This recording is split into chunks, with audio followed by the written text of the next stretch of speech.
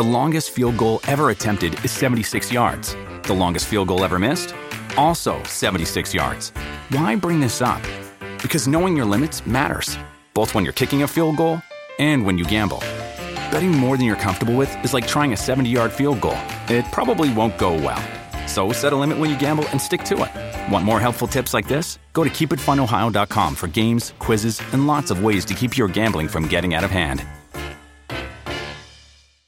Another day is here, and you're ready for it. What to wear? Check. Breakfast, lunch, and dinner? Check. Planning for what's next and how to save for it? That's where Bank of America can help. For your financial to-dos, Bank of America has experts ready to help get you closer to your goals.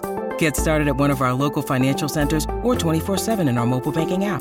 Find a location near you at bankofamerica.com/talktous. What would you like the power to do? Mobile banking requires downloading the app and is only available for select devices. Message and data rates may apply. Bank of America N.A., member FDIC. When you need mealtime inspiration, it's worth shopping Kroger, where you'll find over 30,000 mouth-watering choices that excite your inner foodie. And no matter what tasty choice you make, you'll enjoy our everyday low prices, plus extra ways to save, like digital coupons worth over $600 each week. You can also save up to $1 off per gallon at the pump with fuel points. More savings and more inspiring flavors make shopping Kroger worth it every time. Kroger, fresh for everyone. Fuel restrictions apply. Welcome to the New Books Network. Hello, everybody, and welcome back to New Books in Animal Studies, a podcast channel on the New Books Network. I'm Callie Smith, a host of the channel. Today, we'll be talking with Professor Sharon Patricia Holland about her new book, And Other, a Black feminist consideration of animal life.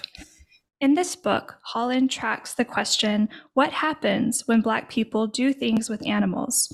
Her discussion includes her own experiences as an equestrian and a range of sources by Charles Burnett, Toni Morrison, Hortense J. Spillers, Audre Lorde, among others. Holland's writing is intuitive, guiding, and gentle. She writes with the care needed to hold reins, to press one's calves against a horse's flank. In this important work, Holland gives us a model for a Black feminist, anti-racist reading of human-animal relationships. Dr. Holland, welcome to the show. Oh, thank you. Thank you, Callie. Thank you for that generous and beautiful introduction, too.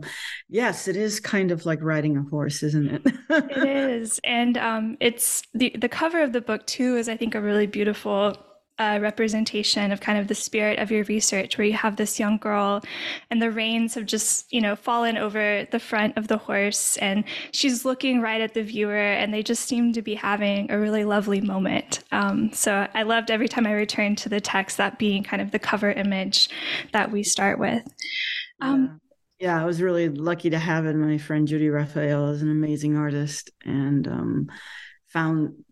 basically told me, I have something I think you might want. Oh, that's artists as friends. That's wonderful. That's really special. Yes. So I thought, what better way to begin this conversation than with you bringing some of the writing into the space. And what you're about to read from us, you say, is really kind of that pivotal moment where what was the book project, right? Vocabularies of Vulnerability, really shifted with this particular experience. So I would love to hear you read apart from the opening section of the book. Absolutely. The opening section, there is one kind of preface, how to read this book. And this comes after that. And it's entitled Primer, What the Animals Said. So there's a quote from Job here, of course. Hast thou given the horse strength? Hast thou clothed his neck with thunder? Accident. How dare I write to you about accident before love? The autocorrect for oxycodone is oxymoron.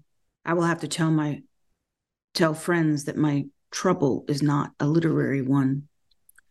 The ground comes up quickly below me, and I am not stunned, but indignant. Fuckity fuck. Am I really going down?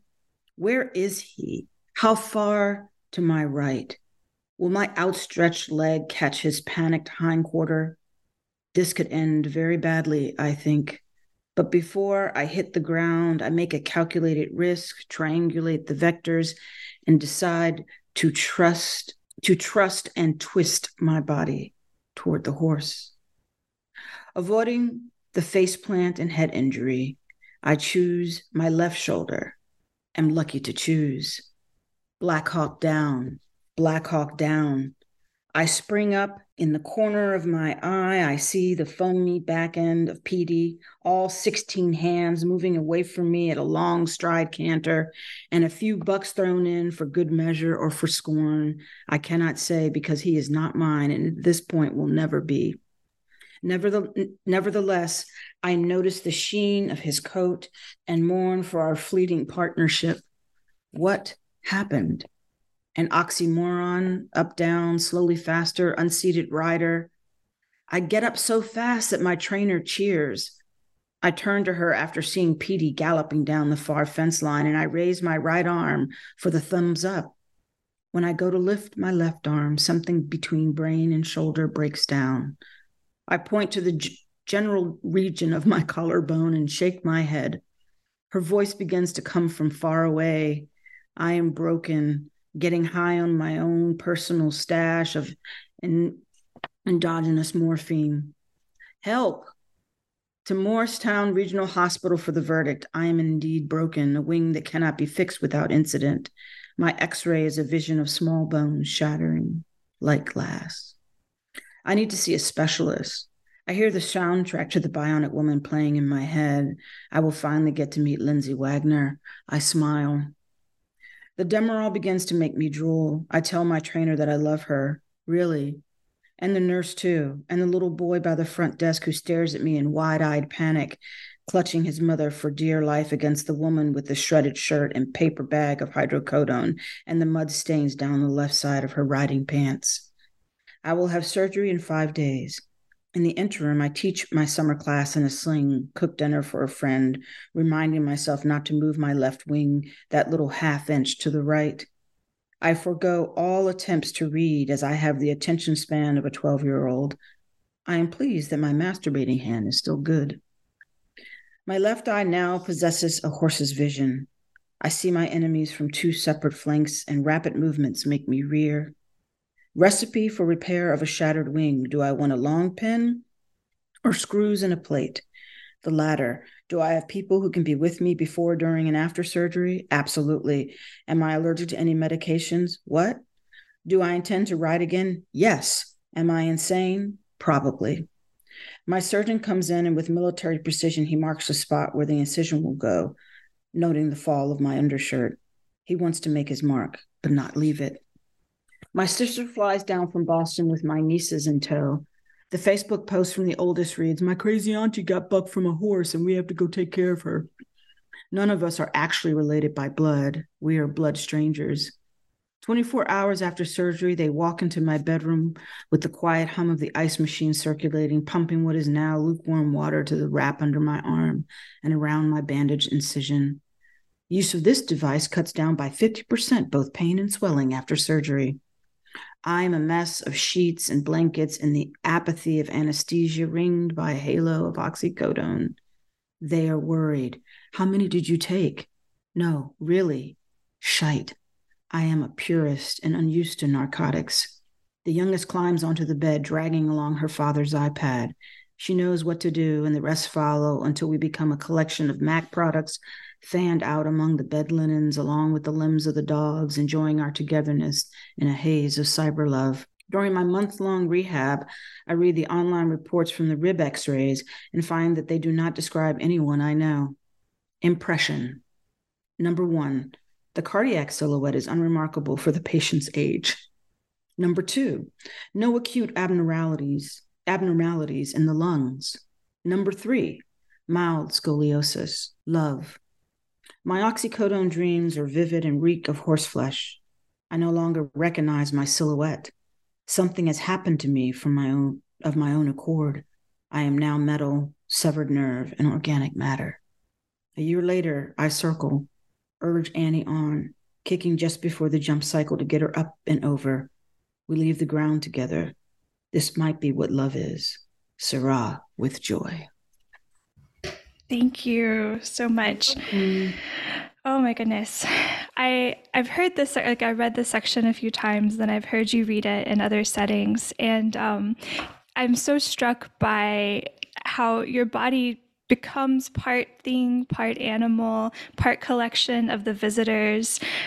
Even like the language changes too. Like I love that moment where you read your niece's Facebook post about my crazy aunt fell off got bucked off a horse. So can you tell us a little bit about the many ways in which this not only changed you physically, but also the spirit of this project? Yes. Again, as you said, I was working on a project called, Vocabularies of Vulnerability. And, I was interested, as so many scholars were during that time. I mean, this book has been kind of, a decade long, research project. Most of my projects take about 6 years, but I start them, of course, when I'm finishing others. But I've been really working on this project probably 20 years on and off. And halfway through, I was starting with words like precarity, flesh, etc. And then when I fell from the horse, I began to understand one thing, and I could hear my mother's voice at that moment. I think she was still alive then. That was your own fault, Sharon P. Holland, right? And so I began to think of the kinds of vulnerabilities that are chosen by Black people, that are chosen by so many of us, and especially vulnerability and openness to non-human animal life. And the book took a radical turn. I began to look for relation. I think I was in the hold of or in the grip of ontological proofs, right? The ontology says we are a certain thing, and therefore, I might argue with it, but it still holds. And I wanted to eschew arguing with ontology or taking it up. And I wanted to think about relation, because I do believe that there's some questions left over from enslavement about relation that are more ethical questions that I find more interesting for the work that I'm doing. Mm-hmm. I love that. And it seems like kind of what you're saying, moving away from seeking out like definitions and more towards that experience of relationships in a way. And I think I had heard you talk about, because there's two horses that really feature in this text, and that's Petey, who we just heard about, and then there's Annie, who I think is your companion currently. Yes. And I think my longtime companion. Oh, I love that. And I think I heard you say, like with Petey, he was part, dressage, part Western horse, didn't really know who he was, and that you both started off kind of not in sync with each other. And this accident came from him being startled by something. And then from there, it was this just series of tumbles. Yes. It was, he was a great jumper. He was a lot of fun, I think I was, the thing about horse, I don't know what's up with horse folks, but it seems that every time, like when I used to show, we'd spend the entire drive talking about all the most like horrific like horse accidents we'd ever seen, or had ever happened to us, or how many times we got broken. And I think that was just a way to deal with the nervousness. It's a lot to take a very large animal to partner with a very large being and trust them, because once you hit the air, you're not looking at where you're going, the horse is. And so you're both doing work for one another. And with Petey, he didn't know who he was. And, the thing is trust your intuition. I was basically, put my hand on him. I was just like, easy boy, let's just do this. But we also, my friends and I were laughing, and we're like, why do we always go for that last little bit? The runner, all athletes, and the runner says, I'm just going to do a couple more blocks. You get injured.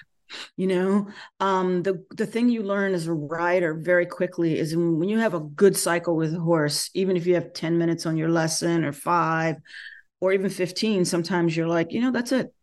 I've reached a really good point. We have done the thing we wanted to do together. Riding has taught me when to stop, when to feel the sweet spot. And it's human being that wants to replicate it right away. It's human being that wants to move in a particular way. And maybe that's toward mastery or perfection. And so, when I think about getting thrown from Petey, I'd already decided I didn't want him. And guess what? He knew it. There was a possibility in those first couple runs, but By the time we got to that last one, that was just for shits and giggles, as they say. And then he was just like, here's what I feel about like you're just hanging out with me when you're not really interested in me. Mm-hmm. When you were talking, it reminded me of a quote that appears throughout your text, and that's by Derrida, about politics supposes livestock. And you have these wonderful moments about the farmer's market and how we manage food, or how we attempt to manage like life through that larger system. And what you were saying about Petey, in a way, it's very different, but like, that knowing when to stop really is stepping back and being like, I'm not going to this isn't something to manage. This is something to listen to and to convene with. So I love that you shared that aspect of your relationship with him. Yeah. I mean, managing, politics supposes livestock, it's through livestock management of others is how we prove our humanity. And so the project is also a way to think about how do we get away from that? Not only with non-human animals, but with other humans. That's why the subtitle is consideration of animal life. There's an ambiguity there. Which life am I considering? Mm-hmm. And this might be a good moment to talk about the hum animal or hum animal. And your use, it's something that I've seen, but not in the way that you use it with the colon in between. So like HUM : animal. So can you talk about, and I know thresholds come up in the text as well. Can you talk about like the function of that colon? Because it's something that recurs in the structure of the text as well, with each section where you have one word and then another, one concept and another, but they're linked with this colon. Yeah. When I first started doing this work, it was hum/animal. That's how I was representing, which is basically, and I say hum instead of hum, for the sounding, that creates the relationship. But when I'm thinking of HUM/animal, it really should be hum animal, right? Because we're still in that old logic, right, of the man, right? But I'm taking the colon materialized in this project at a certain point, and I want to give a nod and a shout out to Terry Pickens's work in My Blackness, who also uses the colon to great effect to think about both relationship and porosity, right? And so it's hum space colon space animal. And what I wanted to do is capture, ever the literary scholar, ever the English professor, I wanted to use punctuation to capture the possibilities of relation, both the possibility that we can see, right? Because if it was hum colon animal, then I would always already be dictating that relationship. But by creating space, in that transaction, and sometimes it is a transaction, but mostly I move it, I think, from being a transaction to relation, and also being okay with the unknown, being okay. I think that's important, being okay with the unknown. The book isn't trying to necessarily make an argument. The book is trying to open up a space. One is trying to redo and reclaim certain histories, right, of Black presence in, the making of our understandings of non-human animal life. And it's in following the lead of Charles Burnett and Move and Move organization and other women who are equestrians.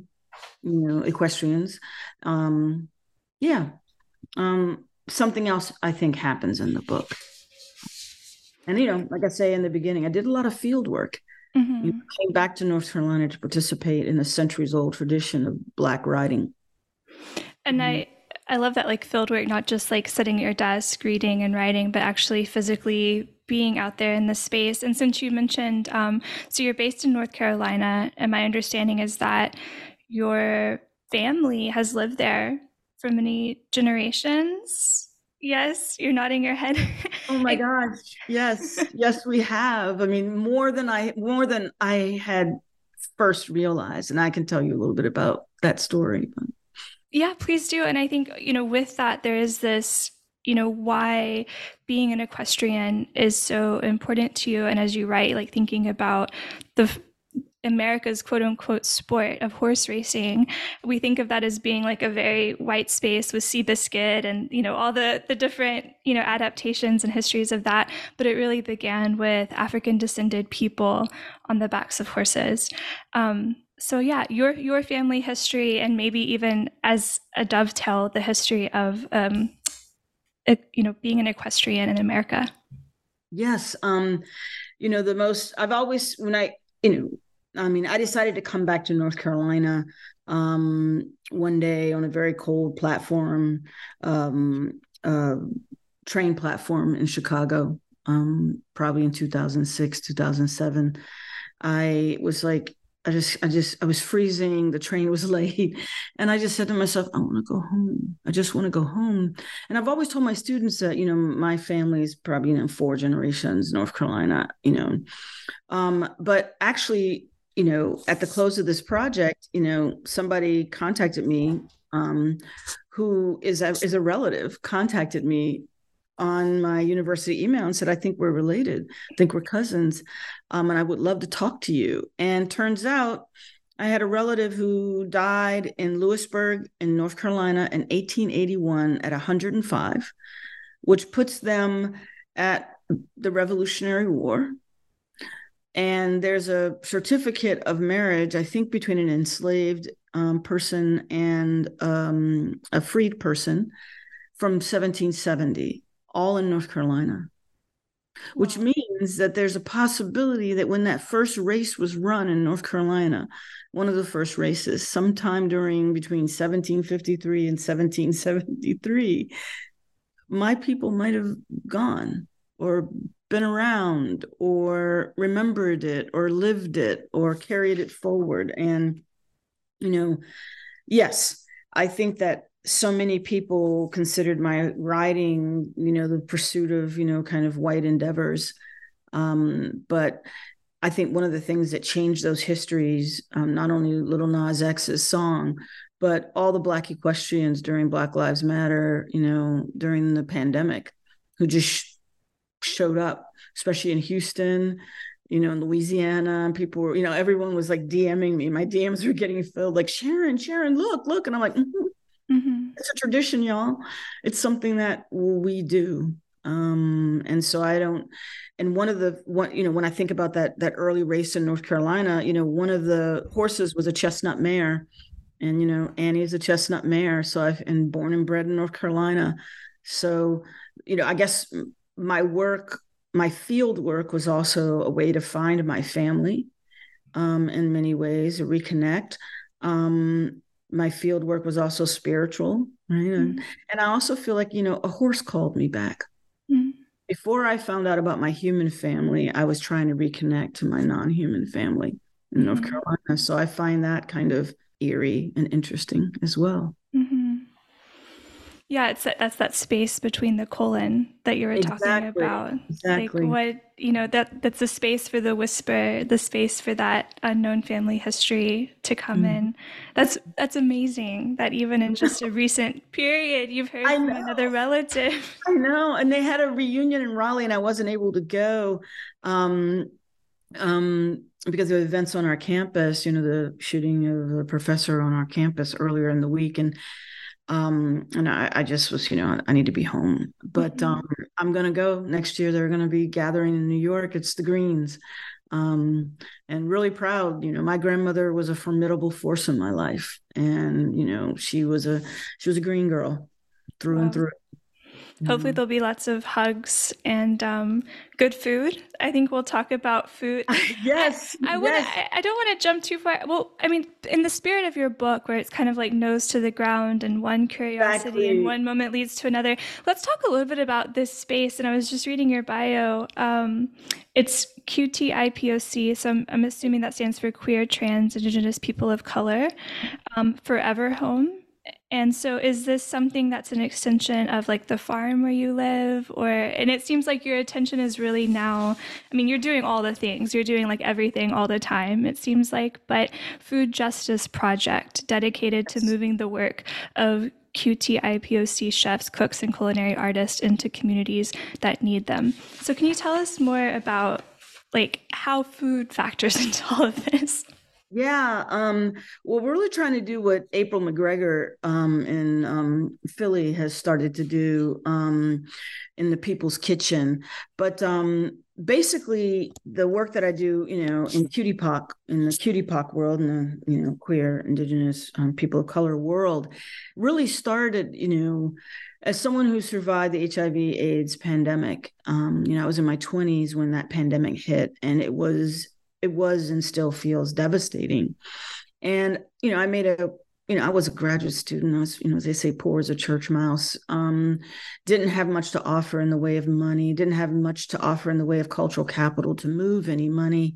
But, people left food and money under the mat at my house, and I got it to people who needed it. And somehow we patched together, hospital visits for folks and, getting people the care that they needed. And it was just a hard time. And I thought to myself, if ever I am in a different position and there's a pandemic, I'm going to do something.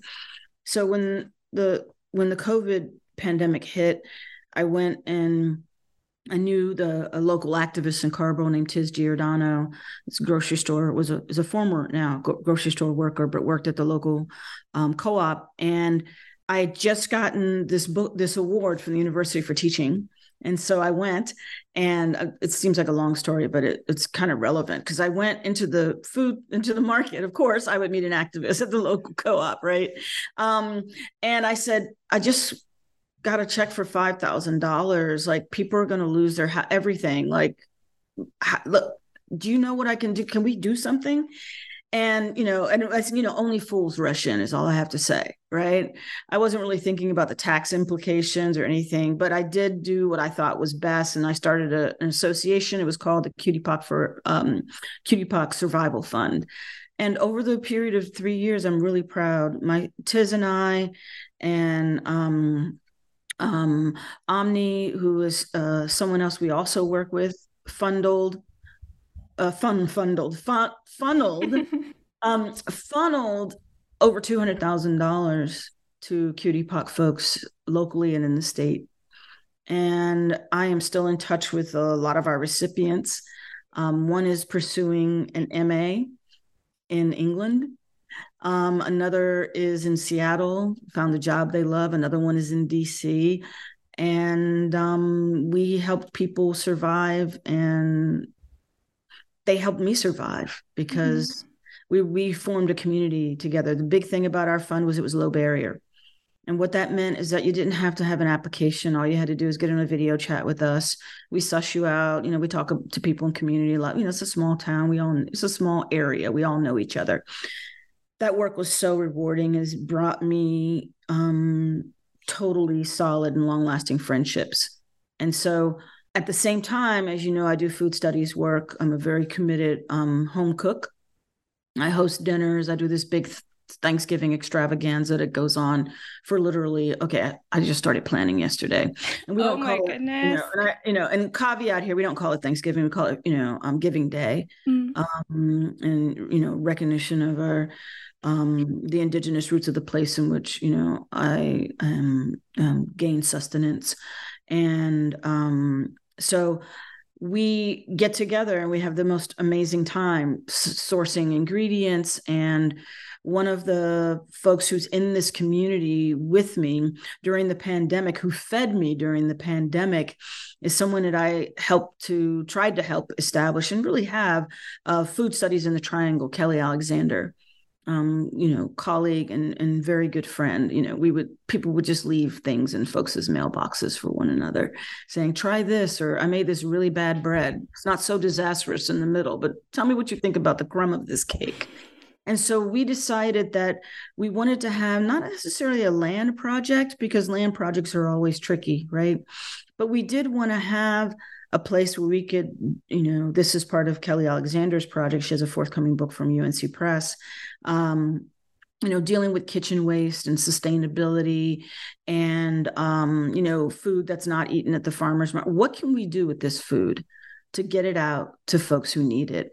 And so we decided, instead of doing the big land project, although that's still part of our goal, because what we wanted to do is bring activists and elders together in a space so that activists could learn from the wisdom of elders, and we could be a self-sustaining community with animal life and human life. But we just really want to start a kitchen where we start canning and fermenting and putting food in jars and delivering it to people. And so that endeavor in Cutie Pock Forever Home is called The Cauldron, ancestral food for the people. I love that. I love all the resonances of the cauldron too. It's it's mysterious. It's, I don't know. I love that so much. It's that Cutie Pock thing, the crones, right? I looked up crone the other day just for fun, because I'm dyslexic, so I have to look up how to spell things. And it said an ugly old woman. And that's perfect. Just, wow. Like, why hasn't somebody fixed that? Yeah, it's like, wait a minute, no, awesome witches. I know, exactly. Witches have been around in English literature for a long time. They're quite fabulous. And I think when you were talking about this movement that you're participating in, and your story about, pandemic, death, great crisis, but also nourishment and life, it really made me think about your discussion in the text about the MOVE organization. Mm-hmm. And I love it. It was in that interview, I think it was with Jennifer Nash from a few years ago, and the way that you both, I forgot which one of you together, it was like life has a single referent. Mm-hmm. And that made me really stop. And the MOVE section was, all the sections were wonderful, but I really learned so much that I did not know about them. And I think for our listeners, maybe it's an unknown thing that before PETA, like a full decade before even People for the Ethical Treatment of Animals, there was the MOVE organization, who were not just an animal rights group, they were like a life liberation group. And so total liberation. Yep. Would you like to say something about how, your research for the MOVE organization? There's a lot of great photos that you include in the book as well that has the dogs and children and adults, living in these communities. And yeah, just why the MOVE organization features in this conversation for you. Thank you so much. I have to give Michael Hames Garcia credit. I was reading the introduction to his book, and he just mentioned that, I knew about MOVE. Everyone knew about the May 1985 bombing, of Osage Avenue by the mayor and the city of Philadelphia. And he said, MOVE was an animal rights or animal liberation organization. I can't remember the exact quote, so apologies. But, and I was just like, I didn't know that about them. And so what I did in the book is, there's all kinds of things you can say about what MOVE became, right? In the Osage Avenue iteration, et cetera. But I was very much interested, and I'm very much interested in their genesis. What did they come out of? What did they believe in? Whom did they advocate for, and why? And so my focus in the archive in particular was almost exclusively, although I, quoted from a lot of the interviews in the commission's papers, right? The PSIC, the Philadelphia Special Investigation Committee, commission, sorry. And then, so I looked actually in the Powelton Village papers, any iteration of MOVE before 1978. And, basically one of the MOVE members says in an interview, MOVE is about life. Life is a single referent. which is like not to say that there's a hierarchy, right? They were famous or infamous, for having, not killing pests in the home, for not putting out rat poison, for letting their children go naked in the yard with dogs, for them, for being vegans, for natural childbirth. And I guess what I wanted to do is, and so many books written by them don't use their own voices about what it was they were trying to do. There's a beautiful moment in one of the commission interviews. One of the MOVE members says, in the beginning, MOVE were the happiest bunch of people you would ever want to meet. And the crack in her voice when she says it, I think that I laughed. I said, I bet you $5 at the library staff at the Temple University Archives called me the weeping professor. Because, I would just be reading and just weeping, mostly for my little girl self, who, would have loved to have known, who felt very deeply about species and about other beings. And it would have been such a boon to my spirit to know that MOVE was thinking in a parallel sense. And so I feel like they are known as a Black liberation group, but I want to give them their rightful place as an animal liberation group. And I actually want to contend that PETA was an animal rights group because they were interested in the animal's right not to be abused in laboratory testing. But MOVE did protest at puppy mills, circuses, and zoos, but they also practice a certain kind of living with, a certain kind of revolutionary liberation, not for everyone. I can just see my mother's reaction to MOVE if she were still alive, right? She's a very bourgeois subject. I just wanted to say that, regardless of how things end, everything has a beginning, something that's really vital and interesting. And I wanted to return their history to them, to give them their place. They were doing something that moved the discussion of animal life forward, at least for me. No, it was very moving. And I could feel the emotion with which your research process was, like in that section, and then looking at the images that you selected. And it made me think about, Elizabeth Bennett, Vibrant Matter. Yeah, right? Jane Bennett. Jane Bennett, Vibrant Matter. This is something like, it's a cool text and I've enjoyed reading it and it gets cited a lot. But when I was reading this section of, from your text, I was like, this is what that idea really looks like in action. And like, what are the stakes involved with that? Like, what are the consequences if you really do take seriously this like radical entanglement of life having a single referent? And also going back to your idea of vulnerability, in different sources that you have when African descended people are made vulnerable forcibly, but you also show moments where vulnerability is chosen. And I think like with the MOVE organization, we see them choosing life, and that's a vulnerability. Absolutely. They chose to be vulnerable to the species around them that cohabited with them. They chose to be vegan. They were, I'm not going to lie, and in many respects they were a cult. And, what I want to do is, like I said, I'm not interested in defining them. They were so many different things, but I do want to take their central principle and try to respect its articulation. Okay, what did they believe in, and how did they feel about those beliefs, and how did they manifest them? And then I find that there's the word life comes up in the Black Arts group from St. Louis, comes up in an album created by musicians from that group. I mean, this concept was probably, it was beyond the scope of my book, but I bet I could write in a whole other book on life.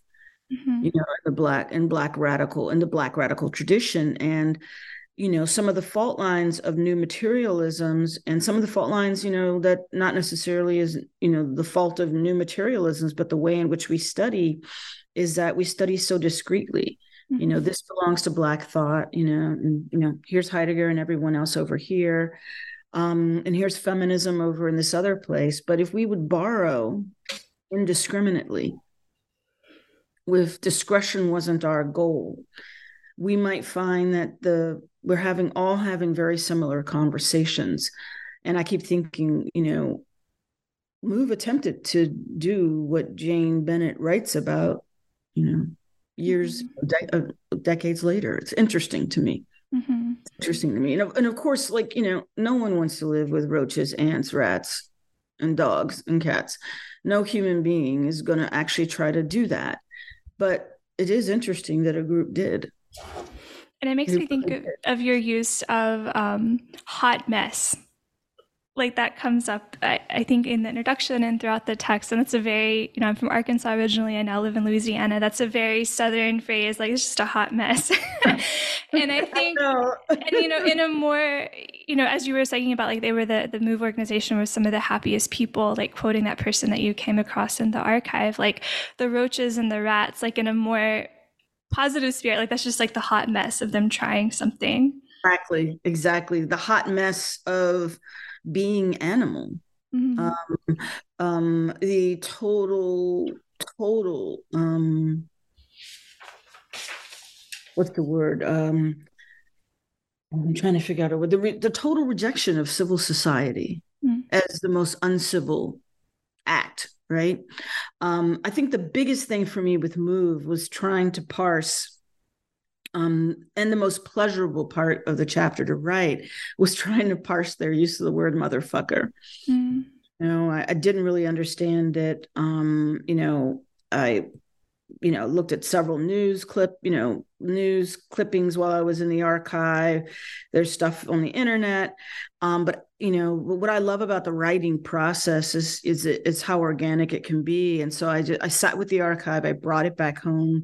We were literally in it was COVID, and every day I survived that first 2 months of COVID by living with MOVE. And then I just let what they were saying, fall onto the page. And finally I understood why they pointed at the government buildings in Philly and said, those motherfuckers, because they really are trying to fuck mothers, and that was, that to me is some of the equation there with their, what happened to MOVE mothers in particular, even most recently with the bones of their children not being returned.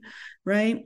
The sense that being a Black mother in particular represents a particular problem for civil society. MOVE has some of the most, the way they lived, the way they articulated that problem for this society.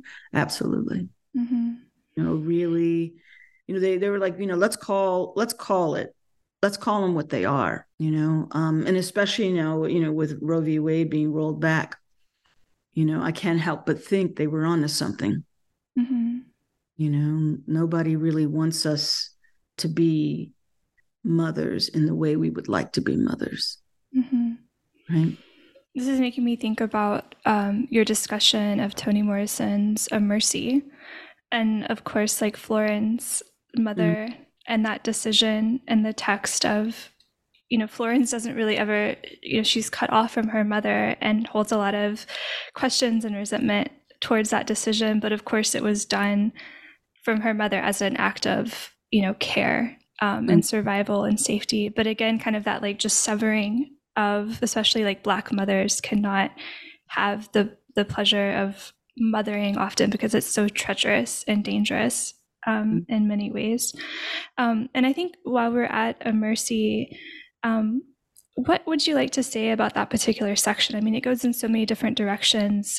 You do a great reading of especially that opening scene with, forget his name, Jacob Vark, and the raccoon who is injured. And I love I love how you slow that analysis down and really talk about it being, freed for death, possibly. Like it's a raccoon that's trapped and he untangle. Take us to that moment. Yeah, I'll let you Yes. take us there. He frees a raccoon. He frees, quotation marks, a raccoon, and he also intercedes in the beating of a horse. Right. And all I'm trying to do is, as Morrison moves to this, people have often talked about that novel as being Morrison's attempt to wrestle with the time before race, right? Or before race, develops a certain coherence. And I just found that, in that space reeks of animal life, of non-human animal life, and of animal life, of human animal life. There's everybody in that text has a particular smell, right?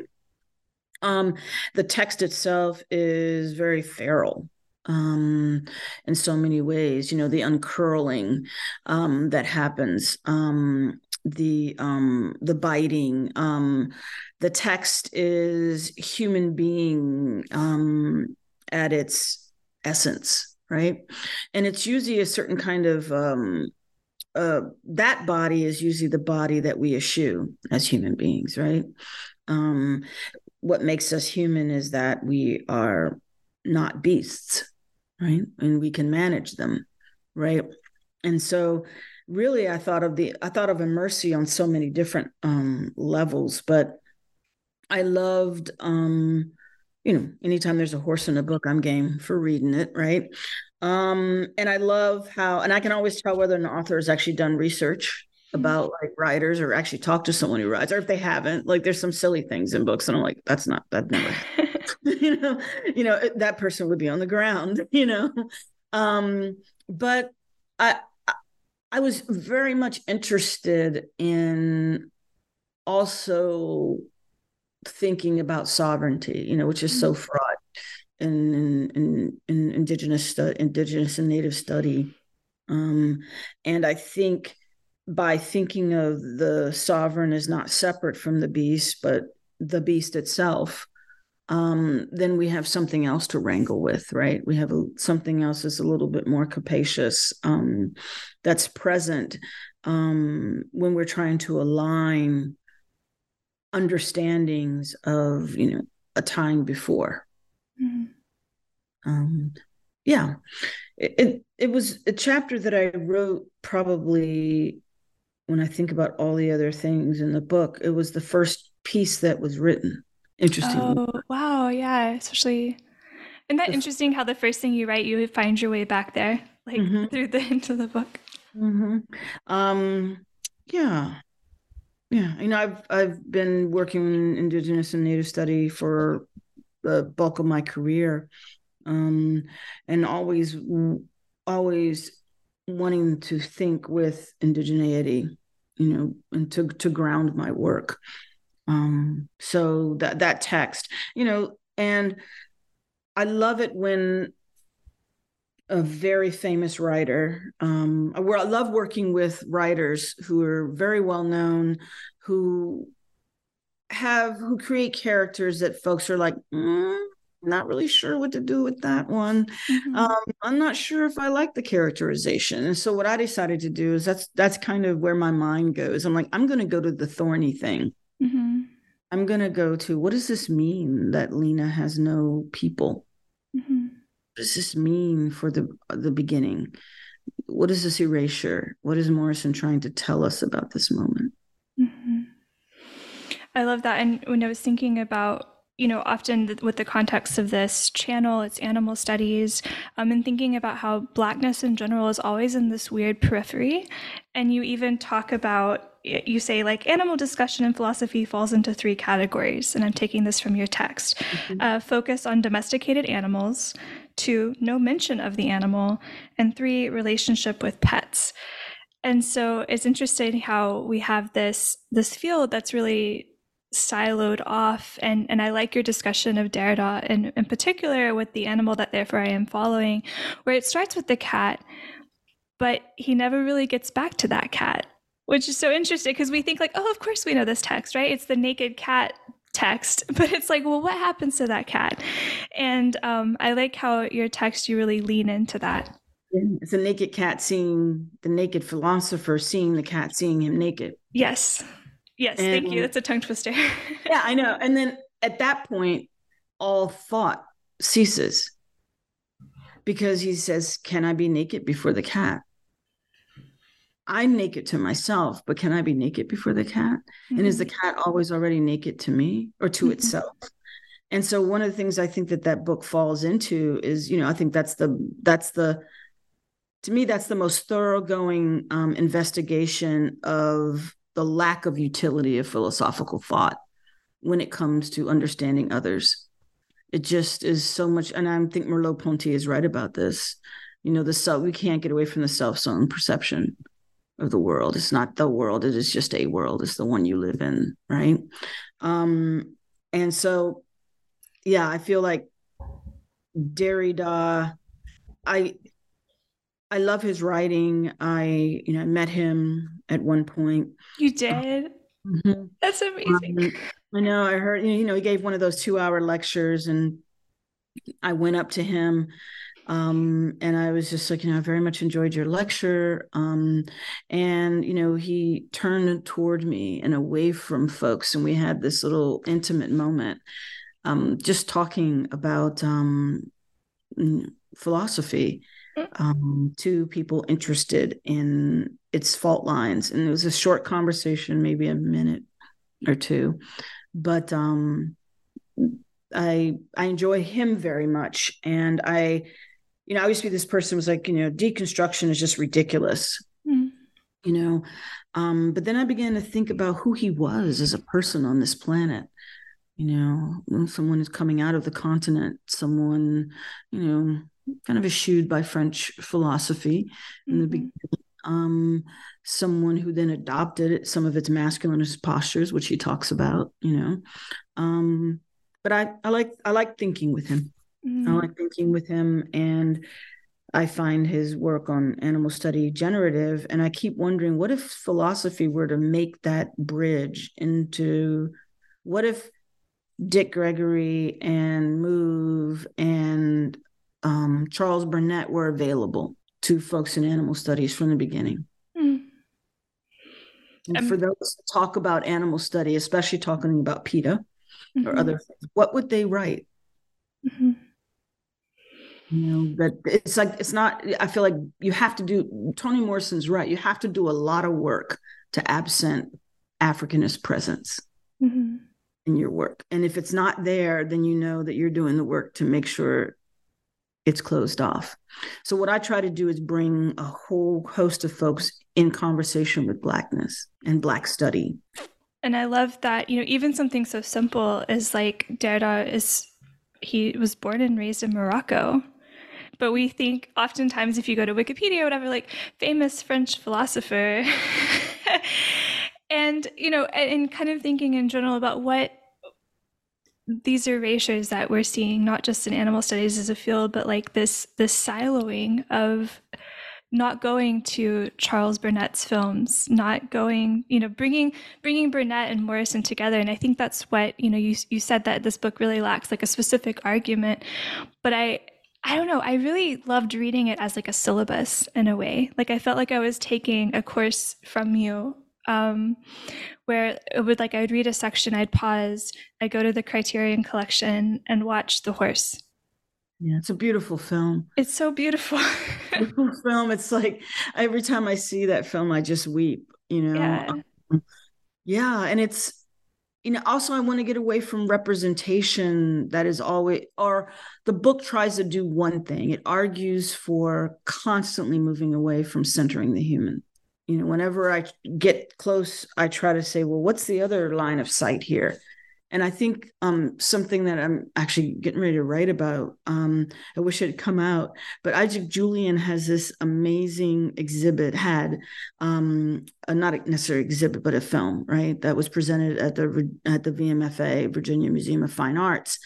And I'm embarrassed because I don't have the title here with me, but it's a film about Frederick Douglass's life. And there's a moment of him as an orator, and a moment of his wife weaving, all these different scenes on, I think, 3 or 4 screens. And the room is dark, there's 2 benches, and these screens are huge, and they're so you have to pan from one to another, and each one has something different on it, and sometimes they align. And at the end there's a picture of Douglas, I think in Ireland or Scotland. And like myself, he was, Scotch-Irish descent. And, I got tons of Irish on both sides of my family. That's where I get my name from.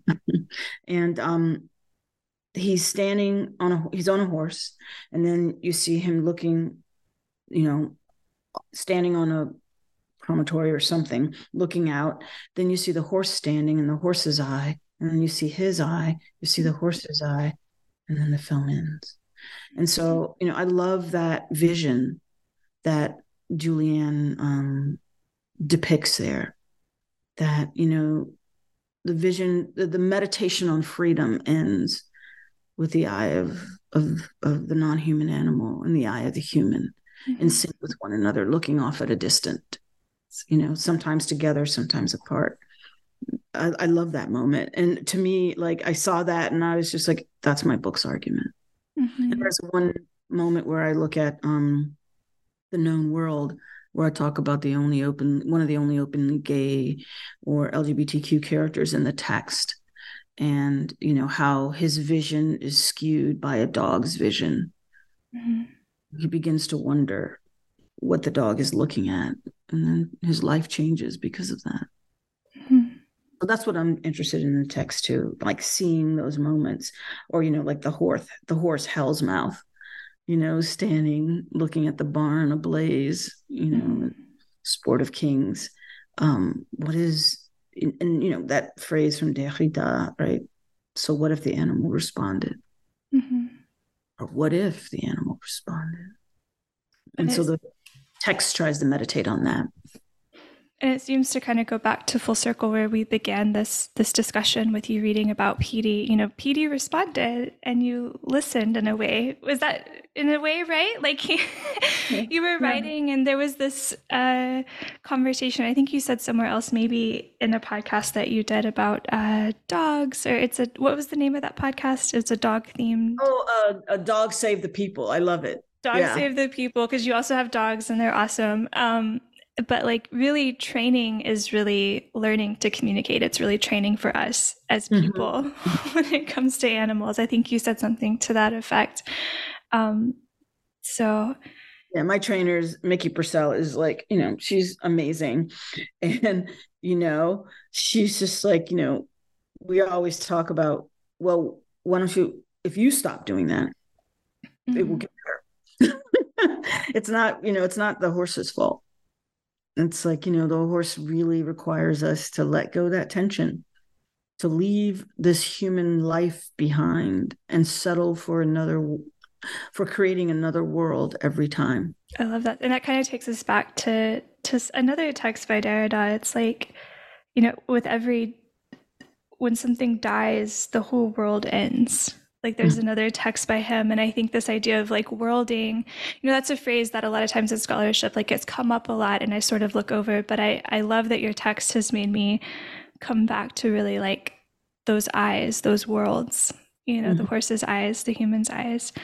I think Derrida's talking about that French phrase, right? Or idiomatic phrase about when someone dies, a library goes with them.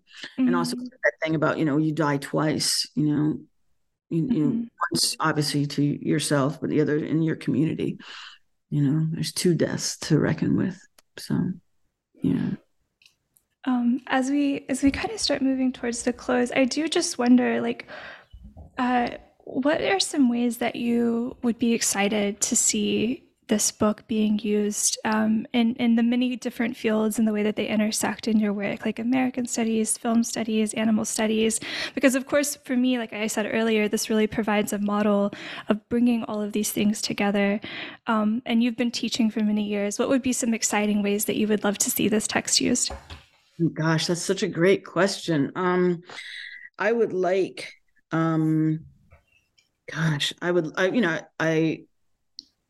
wrote this book to challenge us to think differently about Black study. I would love to see it being taken up in Black study. I think the question that opens the first chapter opens up with 12 years a slave is an important question. The leftover questions about slavery are ethical ones. And in many ways, Afro-pessimism begins, at least in Wilderson's work, with one of the most fundamental phrases there in the beginning, which just rocks me every time I utter it or every time I go back to the book to teach portions of it. And he says, what kind of a world responds to an ethical question with violence? And, I feel like that sentence really gripped me. And and that's part of the reason also why I knew that the vocabularies of vulnerability only instantiated violence, right? By, adhering to its repertoire. And I wanted to create another vocabulary, right? I would love for folks in feminist study to take the questions about gender and motherhood in particular seriously in the book, and take them up. At one point I asked, who were Mu's children, or who were Mu's children? Who are Mu's children, right? That we don't know how many dogs were killed, or, in that house, dogs or rats or roaches were killed in the bombing of that house, right? But we know at least one was the one on the porch, right, in Osage Avenue. That's in the picture. I would love for folks, I think you're right. It's like a little syllabus, or like kind of like the anti-animal studies, or how to think about animal study very differently. How to take some of its core texts and massage them for other kinds of work. How to take Black contributions to animal study seriously. Right. And I always say, every time I give the talk, I say, but the one thing I want is to really have people to stop giving PETA all the credit for our discussion about animal liberation forward. Not that I'm against PETA in any way, shape, or form. I just feel that, white movements always get, especially ecological ones, always get all the credit for making our relationship to the natural world. Dick Gregory is considered elsewhere outside the confines of this nation as one of the fathers of, and veganism. When you look internationally, everyone knows who he is.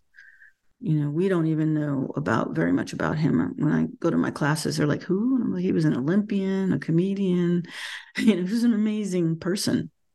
And his family, still is around in DC. And I really wanted to, one of the things that COVID prevented was me going to look through the archive that his son has of his papers, because that was going to be, and the other one thing I wanted to do is I wanted to go to, gosh, I'm forgetting her name right now, but I wanted to go to Vicky Hearn's archive at the Beinecke. She was a professor at Yale, died very young.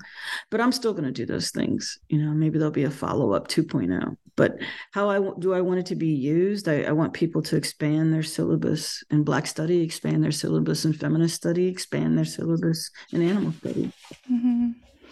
So, okay, listeners, that means get this right now. It just came out this August. It'll give you so much to enjoy for many, many months and years ahead, whether you're teaching or just interested in these topics. I absolutely encourage you to do that.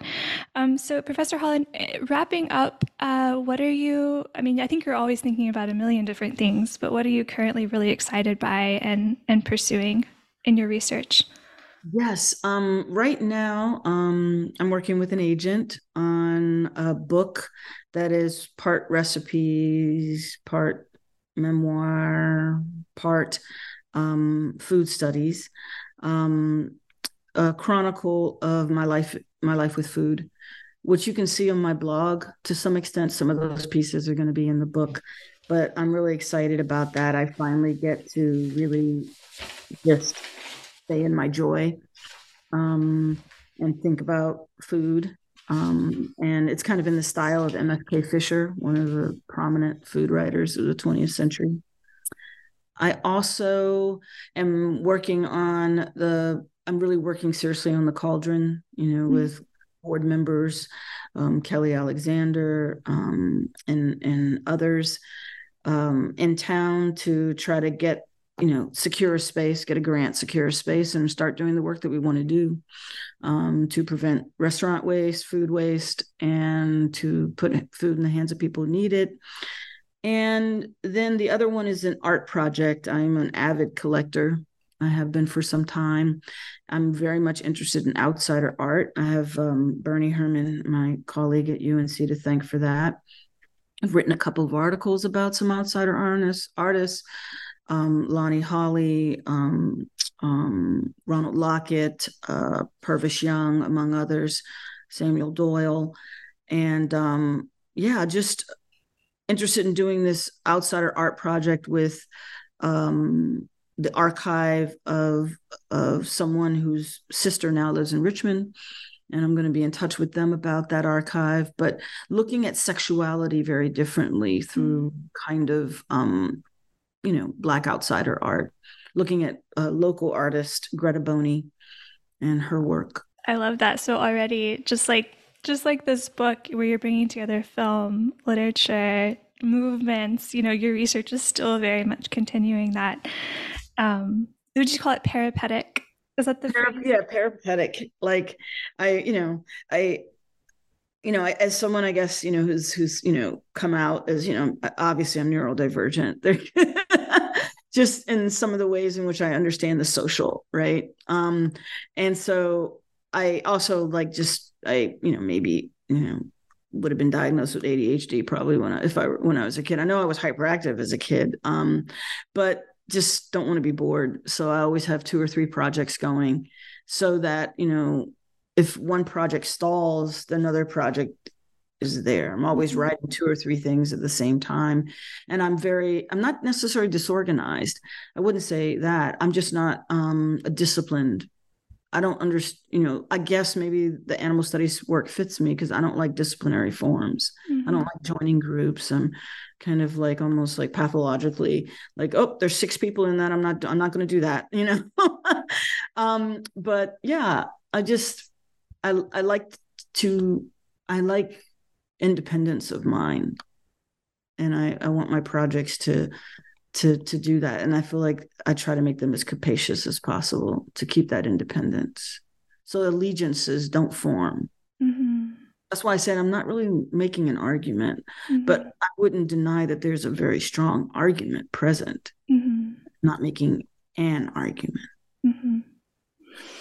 The blog you mentioned is the Professor's Table.org, because I heard you mention that. So we'll definitely be checking that out and just staying, keeping on the lookout for all that's ahead and your awesome work with the Cauldron. Thank you so much, Professor Holland, for spending this time with us. Oh, thank you so much, Callie. It's been a pleasure.